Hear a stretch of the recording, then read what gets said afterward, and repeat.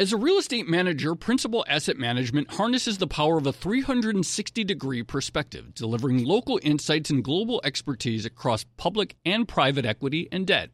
Their teams apply local insights and global perspectives to help identify the most compelling investing opportunities.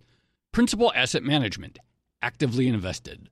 Learn more at principalam.com. Investing involves risk, including possible loss of principal. Principal Asset Management SM is a trade name of Principal Global Investors, LLC. Hey there, it's Joe Weisenthal. And Tracy Alloway. And we are the co-hosts of the Odd Lots podcast. And we want to tell you about a new podcast here at Bloomberg we're really excited about. Money Stuff, the podcast. That's right. Friend of the pod, Matt Levine, is teaming up with our other friend and Bloomberg TV host, Katie Greifeld, to bring the Money Stuff newsletter to life. Every Friday, Matt and Katie will dive into all the Wall Street finance and other things that make Matt's newsletter such a hit. You can listen to Money Stuff, the podcast on Apple Podcasts, Spotify, or wherever you get your podcasts.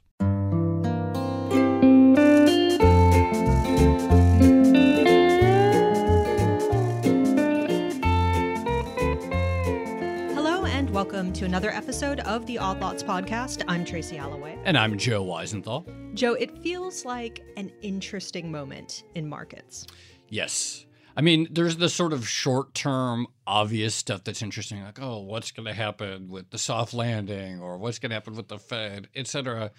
But it also feels like a pretty big turning point in markets overall. Absolutely. Well, to me, it feels like kind of a massive flip-flop from doom and gloom 2022, where it kind of felt like everyone was talking about the world was actually ending. And suddenly, fast forward to just the beginning of 2023, and everyone's talking about a soft landing. Maybe the recession is averted. Markets are up quite remarkably, including things that got absolutely crushed last year. So some of the big tech stocks, Bitcoin, some of the Chinese companies like real estate and consumer tech companies, all of those are surging. Right. So there's this hope, right? That let's just go back to 2019 or let's just go back to 2021. Let's just hang on. And it's sort of this thing because, when I think of 2021 or when I think of 2019, it was sort of like the ultimate speculative froth, low interest rate environment. And as everyone's tired of hearing me say, on this podcast,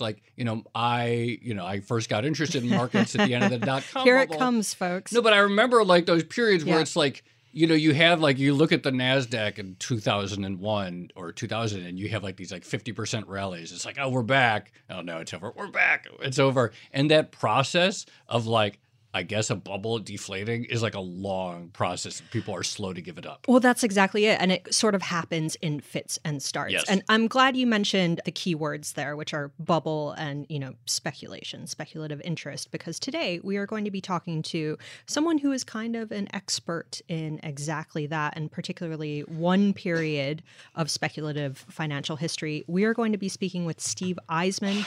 He is a portfolio manager at Neuberger Berman, and he famously bet against subprime mortgages before the 2008 financial crisis. Of course, you might recognize him from the movie The Big Short. He was played by Steve Carell. So really, the perfect guest to talk about markets right now. Perfect. Let's do it. All right, Steve, thank you so much for joining us. Thanks for having me. So where should we start? Maybe give us just your top line opinions on where markets are right now. This is going to be a long intro. Okay, that's fine. That's fine. People are going to enjoy listening to it. So I remember back in college, one of the most influential books I read was a book by Thomas Kuhn called The Structure of Scientific Revolutions. He invented the modern meaning of the word paradigm. And the point of the book was that science paradigms change over time. Sometimes those paradigms change violently. And sometimes those paradigms change over time because people don't give up their paradigms easily. And I think we're going through a period possibly like that again. So, markets have long periods of paradigms where there are certain groups that are leaders. So in the 90s, for example, it was largely, I'd call it large conglomerates like GE was what people made money in and wanted to invest in. And it lasted about 8 years until there was a small period of the dot-com bubble. And obviously that ended and there was a recession. And after that, really through 2007, the new paradigm, and just to take a step back, when market paradigms shift, it's unusual that the old leaders become the new leaders. There's a shift and there's a new leadership group. And, one of the most important leadership groups, I'd call it from 2002 through the end of 2007, were financials, largely investment banks, very large banks, where the opinion of the market was the people who ran these firms were basically geniuses until they weren't.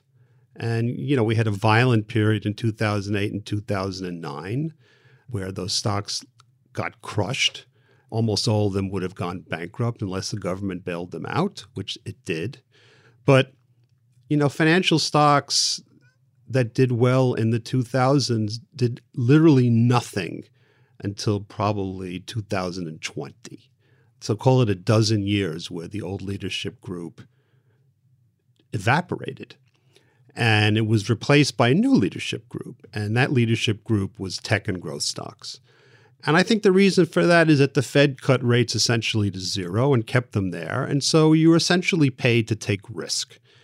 And as we all know, there's a discounting mechanism of stocks where, you plot out the earnings, and the lower the discount rate, the more the stock is worth. So the group that did best were growth tech stocks. And within growth tech stocks, the group that did the best were the high growth, no earnings stocks. And that basically lasted until last year. And if you look, it was a bad market last year. But the stocks that did the worst were the growth tech stocks. And within the growth tech stocks, the stocks that did the worst were the high growth, no earnings stocks, down generally anywhere from 70 to 90%. It's a crushing percentage. But like I said, people don't give up paradigms easily. And so far this year, the stocks that have done best were the same stocks that did the worst. And, if you go back to 2009 through early 2010, financial stocks had their last hurrah. Goldman, Morgan Stanley, et cetera, did very, very well until, Dodd-Frank was passed and they had to delever. So they kind of had a last hurrah. And maybe this is the last hurrah right now for growth stocks, possibly. I think it'll all depend pretty much on the Fed. Powell has said that he's going to keep raising rates. And the important sentence is, and he'll leave them there. If he leaves them there, I think we'll have a paradigm shift. If he cuts it again, we'll go back to what we were, which is growth stocks. I think he's going to leave them there, and then we'll have a paradigm shift, but it's unknowable at this point. Like I said, paradigm shifts can be very violent. They take time.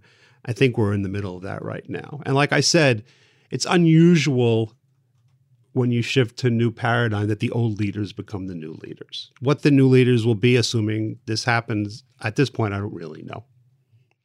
Joe, I'm looking at the Bubble portfolio, which was created by another Odd Lots guest, Paul McNamara, and basically has a lot of the stocks that Steve was just talking about, up 20% so far this year. Tracy, it was created by Paul and me.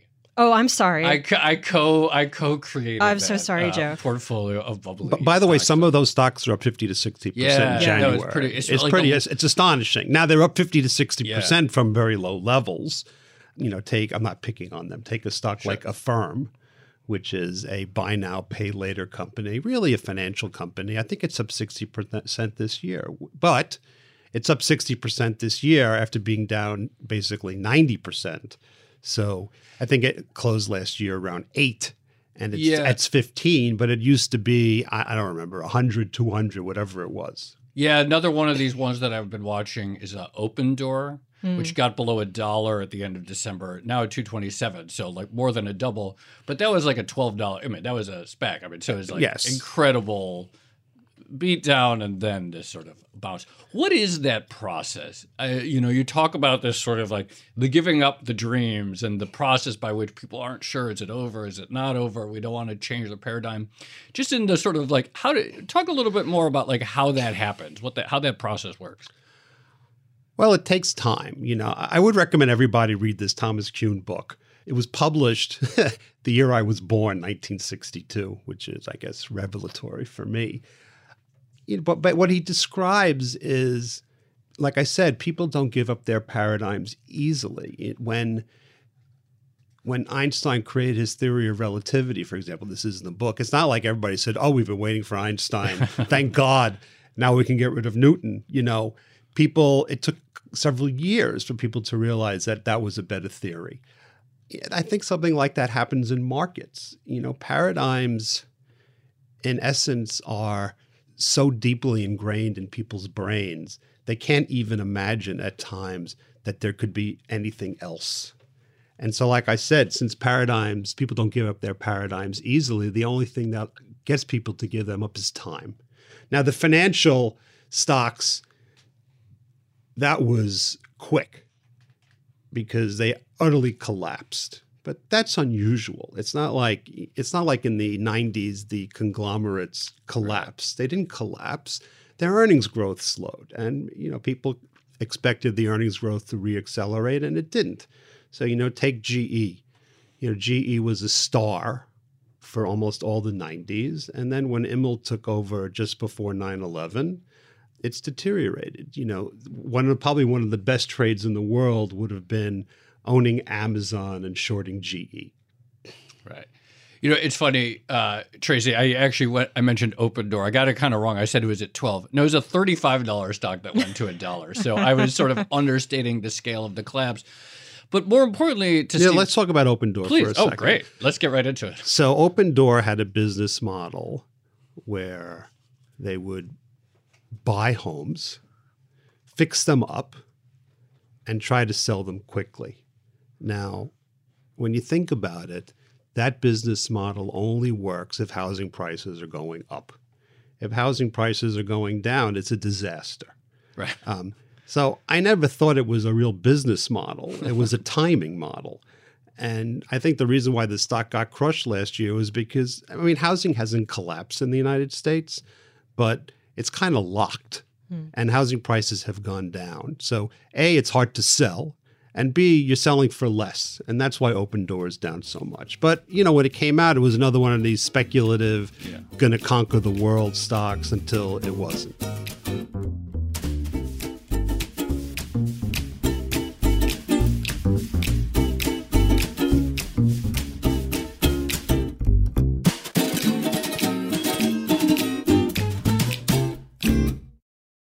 As a leading real estate manager, Principal Asset Management harnesses the power of a 360-degree perspective, delivering local insights and global expertise across public and private equity and debt. Our experienced teams are uniquely positioned to uncover compelling opportunities in today's market, giving our clients an exclusive advantage. Principal Asset Management actively invested. Learn more at principalam.com. Investing involves risk, including possible loss of principal. Principal Asset Management SM is a trade name of Principal Global Investors, LLC. Hey there, it's Joe Weisenthal. And Tracy Alloway. And we are the co-hosts of the Odd Lots podcast. And we want to tell you about a new podcast here at Bloomberg we're really excited about. Money Stuff, the podcast. That's right. Friend of the pod, Matt Levine, is teaming up with our other friend and Bloomberg TV host, Katie Greifeld, to bring the Money Stuff newsletter to life. Every Friday, Matt and Katie will dive into all the Wall Street finance and other things that make Matt's newsletter such a hit. You can listen to Money Stuff, the podcast on Apple Podcasts, Spotify, or wherever you get your podcasts. I definitely want to talk more to you about housing and real estate in a second, but just on the paradigm shift. When I think about the paradigm of the past couple of years, you mentioned low interest rates and that helping to boost valuations. But I also think about momentum and people just identifying the thing that they think other people are going to buy and then pouring into that. And so having a lot of valuations driven by flows. Can you talk about that behavior in the market? I call this the Amazon disease. I'm not saying Amazon's a bad company. It's a great company. What I mean by the Amazon disease is, when Amazon came public, there was a lot of skepticism that this would work. And Amazon has basically conquered the world. And so people are always looking for the next Amazon. And that they're looking for the next Amazon when the sell side writes a research report. And the first sentence is, the TAM is huge, which means the total available market is huge. Well, take Open Door again. Housing is huge. I mean, there's no question that housing is huge. But that doesn't mean people's business models are going to conquer housing. But people are constantly, again, when rates are zero, you're paid to speculate. So you look at Open Door and you say, well, the housing market in the United States is, I don't know, $1 trillion to whatever it is, $1 trillion, $2 trillion. If Open Door only gets 1% of that market, the stock is huge. And as long as revenue growth is strong, people are willing to make that bet. When revenue growth starts to slow, they don't think about the TAM anymore. They start to think about the business model. So, in the 2010 through beginning of 2022, if you were a company that had no earnings but strong revenue growth, people dreamed the dream. When the revenue growth slows, people stop dreaming the dream. Or a combination of that with higher rates, and the discounting mechanism takes down the stock. Even companies that did well last year went down because of the discounting mechanism. So let's say we are at this paradigm shift, and we don't know what it's going to be. We don't know what it's going to look like, but something that's not speculative tech will be the new leadership, presumably, for a while. As an investor, do you feel like you can wait and sort of see what it is and let the market kind of decide, or do you feel like an impulse to try to anticipate today what that thing is going to be? I think you anticipate a little bit. So for example, I think one of the themes for the next several years is what I would call the reshoring of the industrial world back into the United States. So, for the last, call it 30 years, companies have essentially sent their supply lines outside the United States because labor in the United States is expensive and labor in China and Vietnam is cheap. And that worked for a very long time, and it was very deflationary. And COVID proved one thing. Yes, that supply chain is less expensive, but it's also very brittle. And because of what happened during COVID, companies are bringing back the supply chain, at least partially back to the United States. So, stocks that haven't done anything in 20 years, let's say, might start to do well, like BHP, iron ore, et cetera. That's one theme that I think will last a long time. Greenification, I think, will last a long time, although some of those stocks have no earnings and high revenue growth, so I never quite know what to make of them. But there are other ways to play the same theme. There are companies, I won't mention any names, but there are companies that are, well, let's call them normal, that are helping rebuild the infrastructure of the United States and the electrification of the United States, et cetera. So those are things you could start to look at. So that's actually something that we've spoken quite a lot about on Odd Lots, this idea of a sort of shift from, I guess, ephemerate tech software to the reality of actual things. This might be a slightly weird question, but do you think investors are well positioned or well informed to grasp that shift? Because I imagine there must be a fundamental difference between looking at a tech company versus, say, I don't know, an oil major or something like that. Oh, I don't think people are prepared yet. They've owned tech stocks for so long. They look at revenue growth. They look at EV to EBITDA. One of the things that I find astonishing, for example, about tech stocks is they don't include stock-based compensation in earnings, which I just find a little weird. And because I would always ask, do you deduct stock-based comp from your taxes? And the answer to that is always yeah. So in that sense, it's real. But when they report earnings, they pretend it's not real. But the market doesn't seem to care. But I think it's going to take time. Like we talked about before, some of these very speculative stocks are up 40 to 60% this year. It's going to take time for people to start to do, I think, research on other stuff. I know you weren't investing yet at this point, but presume as a student of market history, was there the same process like with the earlier tech bubbles, like in the 60s with the aerospace stocks and some of those other waves? I mean, I was in grade school in the That's 60s. what I'm saying. No, I figured that, but I Although the two of you, I don't don't think were alive back then. I think if you look at economic history, probably it's true. I haven't really looked at it that much. But, in the late 70s, the group that people wanted to own were oil stocks. Yeah. The oil stocks haven't done well for God knows how many years until basically the last two. Now, let's talk about oil stocks for a second. Pipeline stocks, oil stocks. Why did they do so poorly? This is not a paradigm shift. This is a shareholders' revolt issue. So, if you look back, call it 2010 through maybe 2018 or so. And this is where I would say incentives trump ethics every time. So the people who ran these companies, whether it was the midstream pipelines or the drillers, the CEOs of those companies were all compensated essentially on volume. So it didn't matter whether oil prices were 30 or whether oil prices were 80. They kept growing their production. And in most cases, they basically never made money, whether oil prices were 30 or oil prices were 80. And at some point, probably around 2016, when the group got crushed, I think that the shareholders literally revolted. And they went to these managements and said, enough. And you have to change your compensation to ROE, et cetera.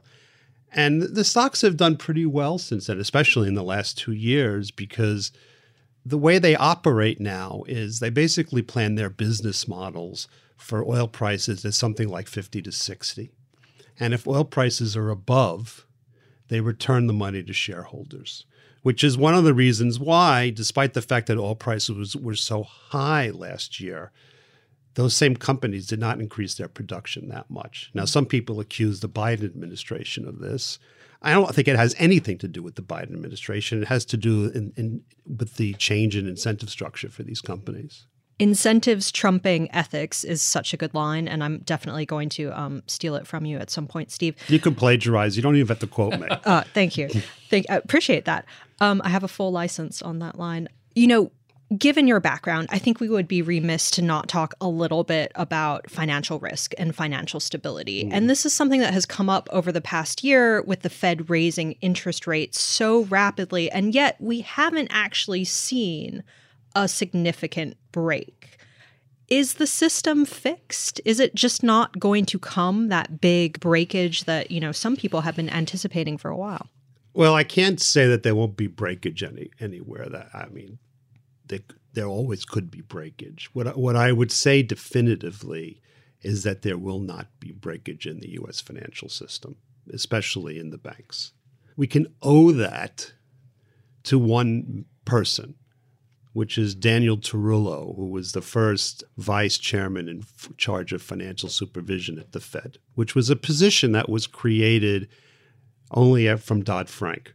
And he was given the job, although it's funny, he was never actually officially appointed to the job because it makes it, he'd have to testify in front of the Senate. It would have been difficult, but he was essentially given the job anyway. And he really took the banks. He was very harsh. What he did to them, the banks objected to, literally kicking and screaming. But today they'd probably all thank him. There are two things that he did.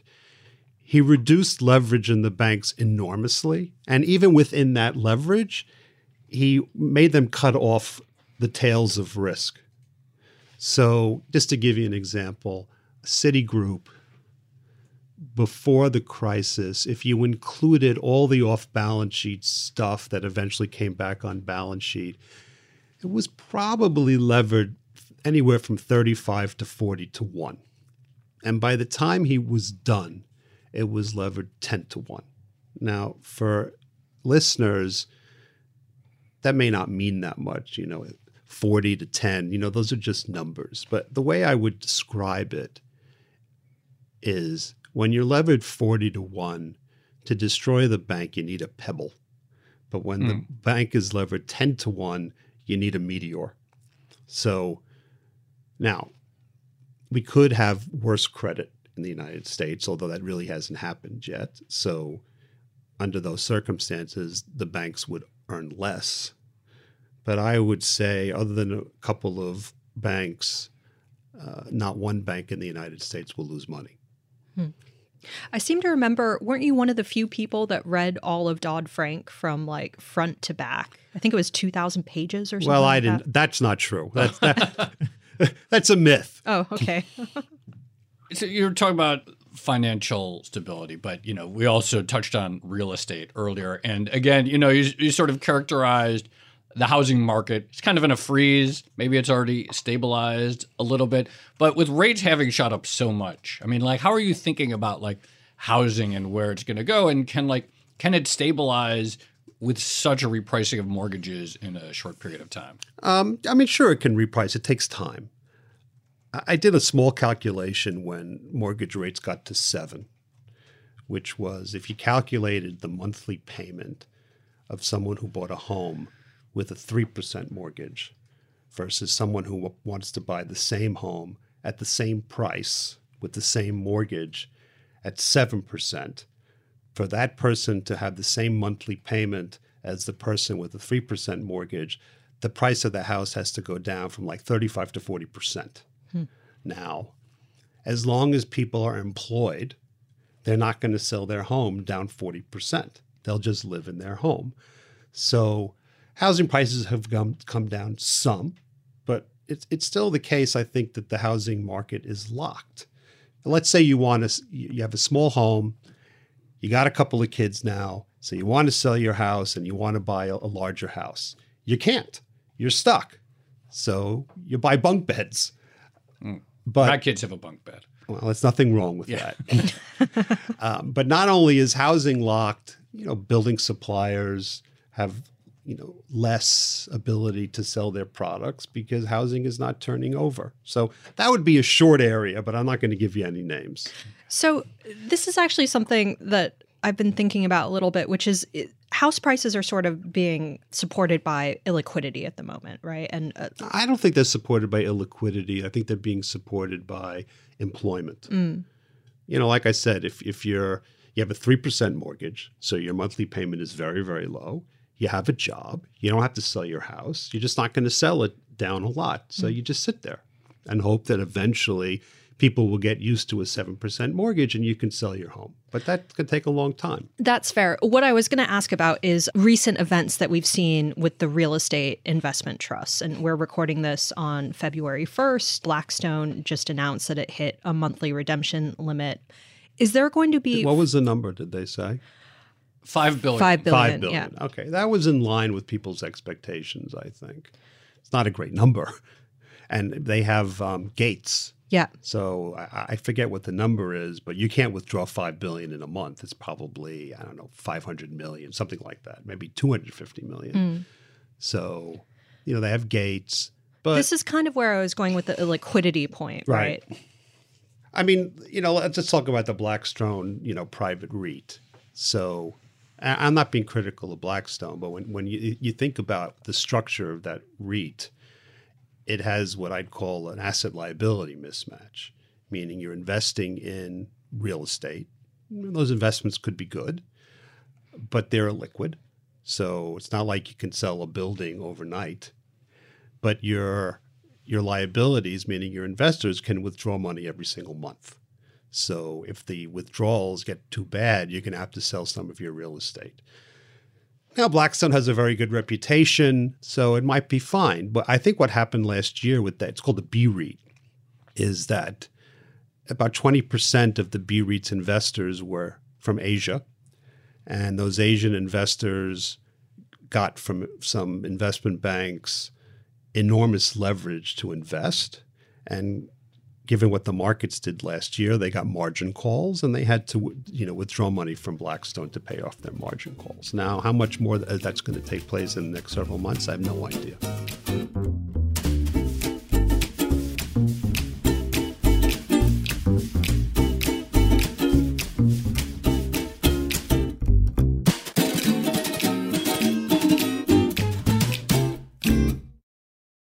As a leading real estate manager, Principal Asset Management harnesses the power of a 360-degree perspective, delivering local insights and global expertise across public and private equity and debt. Our experienced teams are uniquely positioned to uncover compelling opportunities in today's market. giving our clients an exclusive advantage. Principal Asset Management actively invested. Learn more at principalam.com. Investing involves risk, including possible loss of principal. Principal Asset Management SM is a trade name of Principal Global Investors, LLC. Hey there, it's Joe Weisenthal. And Tracy Alloway. And we are the co-hosts of the Odd Lots podcast. And we want to tell you about a new podcast here at Bloomberg we're really excited about. Money Stuff, the podcast. That's right. Friend of the pod, Matt Levine, is teaming up with our other friend and Bloomberg TV host, Katie Greifeld, to bring the Money Stuff newsletter to life. Every Friday, Matt and Katie will dive into all the Wall Street finance and other things that make Matt's newsletter such a hit. You can listen to Money Stuff, the podcast on Apple Podcasts, Spotify, or wherever you get your podcasts.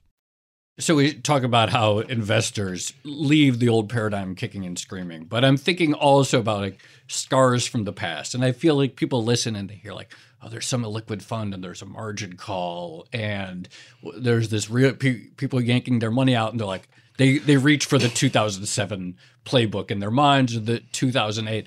To what degree do you think memories of that crisis are still informing how investors think about and try to assess the market today? Oh, I think 2000 and 2008 for some investors is like PTSD. Look, financials are complicated. There aren't a lot of people on planet Earth who really understand how much the financial structure of the United States and Europe has really changed. So they see the markets go down and they say to themselves, oh my God, something bad is going to happen. Now, something bad could happen. You know, we could have a recession, but my feeling is we'll have an old-fashioned run-of-the-mill recession. We're not going to have some enormous, meltdown crisis where the system is completely at risk, which is what happened in 2008. Before you forget, I mean, you used the pebble versus meteor analogy. Can you just explain, what is it about the nature of U.S. banks now that you say they cannot lose money anymore? Well, you're levered 40 to 1. What happened in the financial crisis, one of the things that's very important and getting back to my line, which I've donated to you, incentives trump ethics every time, is there's a concept called risk-weighted assets where the system, the regulatory system tried to merge the concept of leverage with risk. And so every asset on the balance sheet got a risk weight. And so when regulators and companies calculated leverage, it wasn't assets divided by equity. It was risk-weighted assets divided by equity. So if you look at Europe, for example, where the banks are much more uniform, from 1997 through 2007, absolute leverage in the banks in Europe went up 3 times. But on a risk-weighted asset basis, they were flat. So a lot of the executives who ran these companies, when they looked at their balance sheet, they said, oh, our leverage is the same, when in actuality it was much higher. And they had a lot of risk on their balance sheets. They had a lot of subprime assets of various kinds, which all blew up in their face. And so because they were levered so much, they essentially died. The only reason why they survived was because they were bailed out. So today, not only is the absolute leverage lower, like I said, Citi has gone from 35 to 40 times it went to 10, maybe today it's 12. But the type of risk that they take, generally speaking, is far, far lower because the regulators who essentially live in these banks are not allowing them to take enormous types of risk in their loan books. So look, the system, like I said, is probably safe for the first time in my lifetime in that sense. But I don't think a lot of people really understand that that's the case. You mentioned investors getting PTSD from 2008 and it sort of informing and affecting their subsequent behavior. And I don't think you got PTSD because you made a lot of money out of it, but it was a defining moment of your career. How did you yourself move past that particular era? And what I mean by that is there are people out there who made a lot of money in 2008 who subsequently every year have been issuing warnings about how the entire market is going to fall apart, the financial system is going to collapse. How did you move past that? Great question. Oh, a lot of therapy. No. The way I got past it was, I actually got friendly with Daniel Tarullo. So I watched what he did very, very closely. And, I realized that what he'd accomplished was actually astonishing. And so the system, was fine. What I didn't anticipate until years later was that because the Fed cut rates, you were paid to take so much risk, what you wanted to do was buy companies with no earnings. That was much harder to make that shift. But I didn't think that the financial system was going to go down again. Yeah, it really is extraordinary, like how, you see it still, like, what was it, Credit Suisse a few months ago? Like, people are just not able to get past this sort of great financial I wasn't crisis. going to name any names, Joe. No, but it was just like people were like, it was in the headlines and stuff. And, people just like reach for those old analogies. So just looking back at your career, your very long and illustrious career, but what was You flatter me. What was your most shocking moment? Like, what surprised you the most? Whether it was a company that, failed or maybe succeeded, or the particular behavior by someone or an entity? Well, what surprised me the most was what happened in 2008. And I thought that surely the regulators knew what I knew. How could they not? Because they had much more information than I did. And it became very, very clear as 2008 went on that they didn't really understand what was going on until it was too late. I remember Bernanke made a speech. He said something like, subprime mortgage risk is confined. And I turned to one of my colleagues and I said, yeah, it's confined all right. It's confined to planet Earth. That's funny, by the way. Sorry. Pay attention. I'm laughing internally. So, when you read, I forget the book but it was a book that was a very early book about the financial crisis. And there was a scene where it was the weekend when Lehman went down. And there was a scene described in the book where as Lehman is going down, they know it's going down, someone walks into the room. I'm just paraphrasing. Yeah. And basically says, AIG is also in trouble. And I'm thinking, this is a shock to you? A lot like, don't you read the research? I couldn't believe it. But that was the most shocking thing in my career. I could not believe that the regulators and the government really had no idea what was going on. Can you talk a little bit more about, like, okay, to make any real money in the market, there must be some sustained periods where you have a different view than the overall market. I don't think that's necessarily true. Okay. 06, 07, 08, I had a very different view. Yeah. Is that hard? Oh my God, it's ridiculously hard. The whole world is telling you that you're an idiot. And then sometimes you think you're an idiot. So that's hard. Well, because I've been thinking about that too. Like a lot of people, for example, and I don't want to like actually dive into this specific thing, but a lot of people, for example, have like had to deal with this in the last year related to like cryptocurrencies, where like everyone's calling them an idiot for like not really getting it, and then maybe they're right. But that process of like being called an idiot, maybe underperforming or missing some market move for years, and being told like, "You fool, don't you see what's happening?" Seems like psychologically a You huge mentioned challenge. Therapy earlier, Steve. This is where, if I had a therapist, I would talk about abuse from Bitcoiners. Well, let's talk about Bitcoin for a second. We can get into it. Getting back to, do you have to be different? Yeah. From 2010 through 2020, if you objected to high growth stocks with no earnings and you were short them, you'd basically be dead. Yeah. So that can last a long time, even though you have a different opinion. You have to have pretty good timing to deal with that. But let's talk about Bitcoin. Okay. Because that's a great fun topic. Okay, fine. So I remember during COVID, I was out on Long Island in the North Fork, basically living there. And I would come back to the city every Tuesday to visit my mother. And so I would drive to the city. There would be no traffic. And it would take me about 2 hours. So I listened to podcasts. What else are you going to do? Right.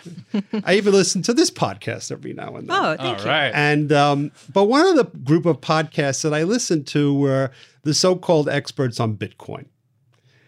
And there were always two questions that I had. Number one, why is Bitcoin a currency? And number two, okay, it's a currency, but how should it trade? Now, on every single podcast, they completely skipped over the why is it a currency issue. That was just a given. Now, that's not a given to me. We can get back to that, but it was a given. The second part of the story about how should Bitcoin act, they all had the same opinion, which was fiat currency, which is government-issued currency, has been terribly debased because of all the deficits that all these countries have issued. But it's very hard to short fiat currency because they all trade relative to one another. So if you short the dollar, your problem is that in a basketball team where everybody's 5'4", the dollar is 5'11". So it's hard to short the dollar Right. because it's taller than the other currencies, even though, quote unquote, it's been debased. So therefore, you should buy Bitcoin as a hedge against the debasement of all currencies. Okay, so let's accept that theory for a second. If that's the case, then Bitcoin should go up when people are nervous and rates are going up, and Bitcoin should go down when rates are going down and everybody feels good. And the problem was it actually did the opposite. Right. It would go up with everything else speculative, and it would go down with everything else speculative. So what was the point? So, Bitcoin is up a lot this year because it's up a lot with everything else speculative. Now, you can't have a currency that moves 25% every 6 months. That's not a currency, that's a speculation. And the thing I don't understand about Bitcoin is, what problem is it solving? Is there a problem with currencies? I mean, the last time you went to the store and you pulled out a $20 bill or you paid with your credit card, did the store owner say, oh, no, I don't take dollars? I mean, it's not even an issue. And by the way, the currency markets are the most liquid markets in the world. I like to say, how long does it take to buy dollar-euro? Done. $1 billion done. That's how quickly it is. So I don't understand what Bitcoin solves, and I don't understand the purpose of owning it other than it's another form of speculation. So I just don't get it. So you mentioned speculation and COVID. And I mean, this was something that played into a lot of the cryptocurrency boom, this idea that, people are stuck at home, they're bored, maybe they got some extra money thanks to the US government and they're using it to trade. When you look at consumers now, and I know at various points in time, you've had positions in subprime auto lending and some consumer-facing things like that. But how would you characterize the U.S. consumer? Because this is also something that comes up as people talk about a potential recession in 2023. So let's just say that over the last several years, credit quality on the consumer side in the United States, the delinquencies and losses got so low. They've been lower than any time basically in history. So do I think there's going to be a normalization of delinquencies and losses? I mean, I think that Jamie Dimon said that on the most recent conference call of JP Morgan, but you really haven't seen it yet. So consumers still in pretty good shape. As long as everybody's got a job, people will pay off their debts. So it's really a question of unemployment. If unemployment goes up, you'll see an increase in delinquencies and losses, but it's not going to be a calamity. It's just going to be what I'd call a normalization. So what are you sort of looking for next? I mean, you mentioned at the beginning of the conversation, like there's still some ambiguity. It's like, is the Fed, later in the year going to start cutting? Will this revive the growth stocks? What are the other signs that you would look for? Either like, yes, the paradigm shift is here and happening, and or this is the sector that really is going to define the next decade. And do these things is it reasonable to say they kind of go by decades? Like if a new paradigm emerges, then Is there like a 10 years? Is a Well, there's no reasonable reason timeframe? to say they go by decades. It just Yeah. happens to be historically true that they do. Right. Why that's so, I don't know, but it just happens to be the case. You know, unfortunately, over the last couple of years, the only thing that's mattered in the markets is one variable. What's Powell going to do, and how much is he going to do? There's been very little what I'd call dispersion within sectors. So, you know, one group, you know, let's call it tech stocks, goes up, they all go up. And this is because of ETFs. Oil stocks go up, they all go up. There's not much of dispersion within groups. And that's because everybody's so focused on rates. I think the key moment will be, you know, obviously the Fed at some point will stop. When that is, I don't know. The operative question at that point is, will the Fed keep rates there or will they cut? The market is completely convinced that they will cut, despite the fact that Powell says at every press conference that we're going to leave it there. So either you take him at his word or you don't, and we won't know until that happens. You mentioned ETFs changing the nature of how stocks trade and the internal sectoral correlations. Is that here for good? Oh, definitely. So that's I mean, I'll give you an example. There are lots of different ETFs or algorithms. I'll give you two stocks, and I'm not being critical of them, but I'm just going to give you an example of it. So you have a firm, which we discuss, which is buy now, pay later, which is, call it a quasi-financial payment stock. And then there's another stock, which I'm very familiar with, called Trupanion, which is a company that does animal health insurance. Pet insurance. Pet I think insurance. I might have. maybe at one point I had a policy. I had from it too. them. Yeah. I had it with them for a little while. I have two dogs. So for a while, I used to have four. And so we used Trupanion for a while. Now, when you think about it, what does a firm have to do with Trupanion? Nothing. I mean, one's in animal health insurance and one's in buy now, pay later. So the two stocks literally have no overlap in their businesses. They have nothing to do with one another. They're in different sectors, et cetera. The only thing they have in common is that they were high revenue growth, negative earnings companies. And I think if you would watch the markets on a daily basis, the correlation between the two is very high, because it's got to be in some kind of ETF and The charts algorithm are that identical. all right. But like I said, they have nothing to do with one another. But they trade together because somebody's got some algorithm or ETF where they're both in there. ETFs and benchmarks turn the market into a giant blob. Steve, final question for you. What one piece of advice would you give investors and perhaps financial journalists as they go through this paradigm shift? That's a tough question. I actually don't know the answer to that. I guess skepticism. You know, you should always be skeptical about what management say. You should do your own homework. That's all I would say. I don't have what I call a leading question that everybody should ask. All right, Steve Eisman, wonderful having you on Odd Lots. Thank you so much for coming on. Well, thank you for having me. Thanks, Steve. That was great. That was long. So good.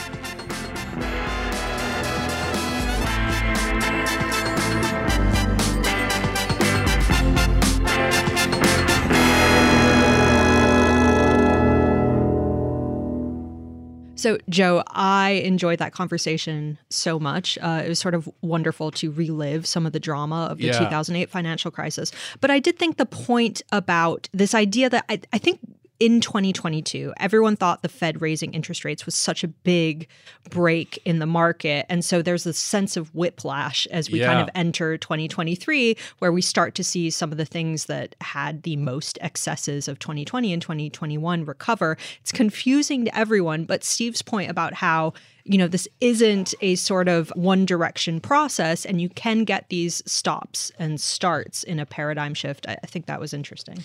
Yeah, no, it really is. Like, people give up the dream. It takes a long time. Right. And, you know, even like myself, and I've never been like some like tech cheerleader. I don't think anyone accused me of. Even in myself, when I think about markets, it's like, wait, can you make money in other industries? Could there be a period in time in which these high, fast-growing Silicon Valley companies aren't the darlings of markets? Like, even, you know, like, I never like wanted the Kool-Aid in the first place, but I still like, it's hard to like, turn my head in a different direction. Well, and also there's so much additional artifice like built on top of the tech industry at this point in time. Like there's so much media and things like right. people talk about it so much. I just can't imagine such, another industry like, I don't know, some boring conglomerate that like pulls things out of the ground, something like that, having the same excitement attached to it. I know, like, are people like, and even if like we do have another, like, let's say we have like a decade of oil and commodity booms, like we're gonna have like people on Twitter like doing big threads about like what it's like to work at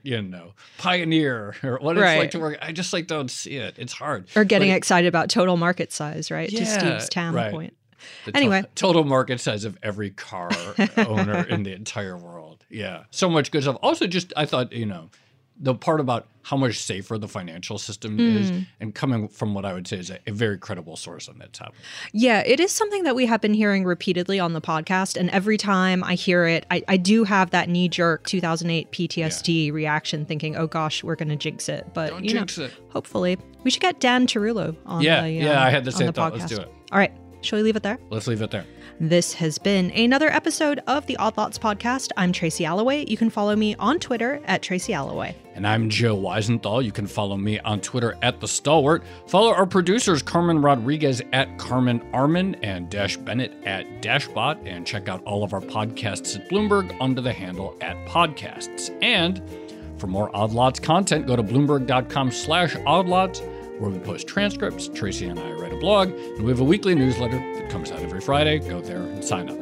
Thanks for listening.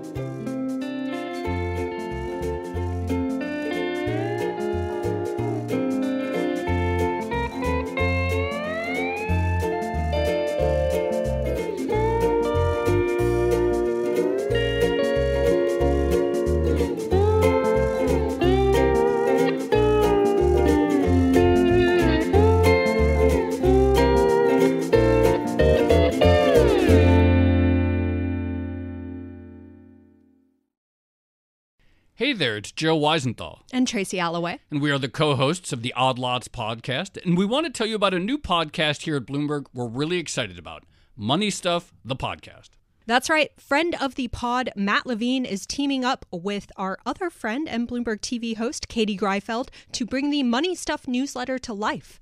Every Friday, Matt and Katie will dive into all the Wall Street finance and other things that make Matt's newsletter such a hit. You can listen to Money Stuff, the podcast on Apple Podcasts, Spotify, or wherever you get your podcasts.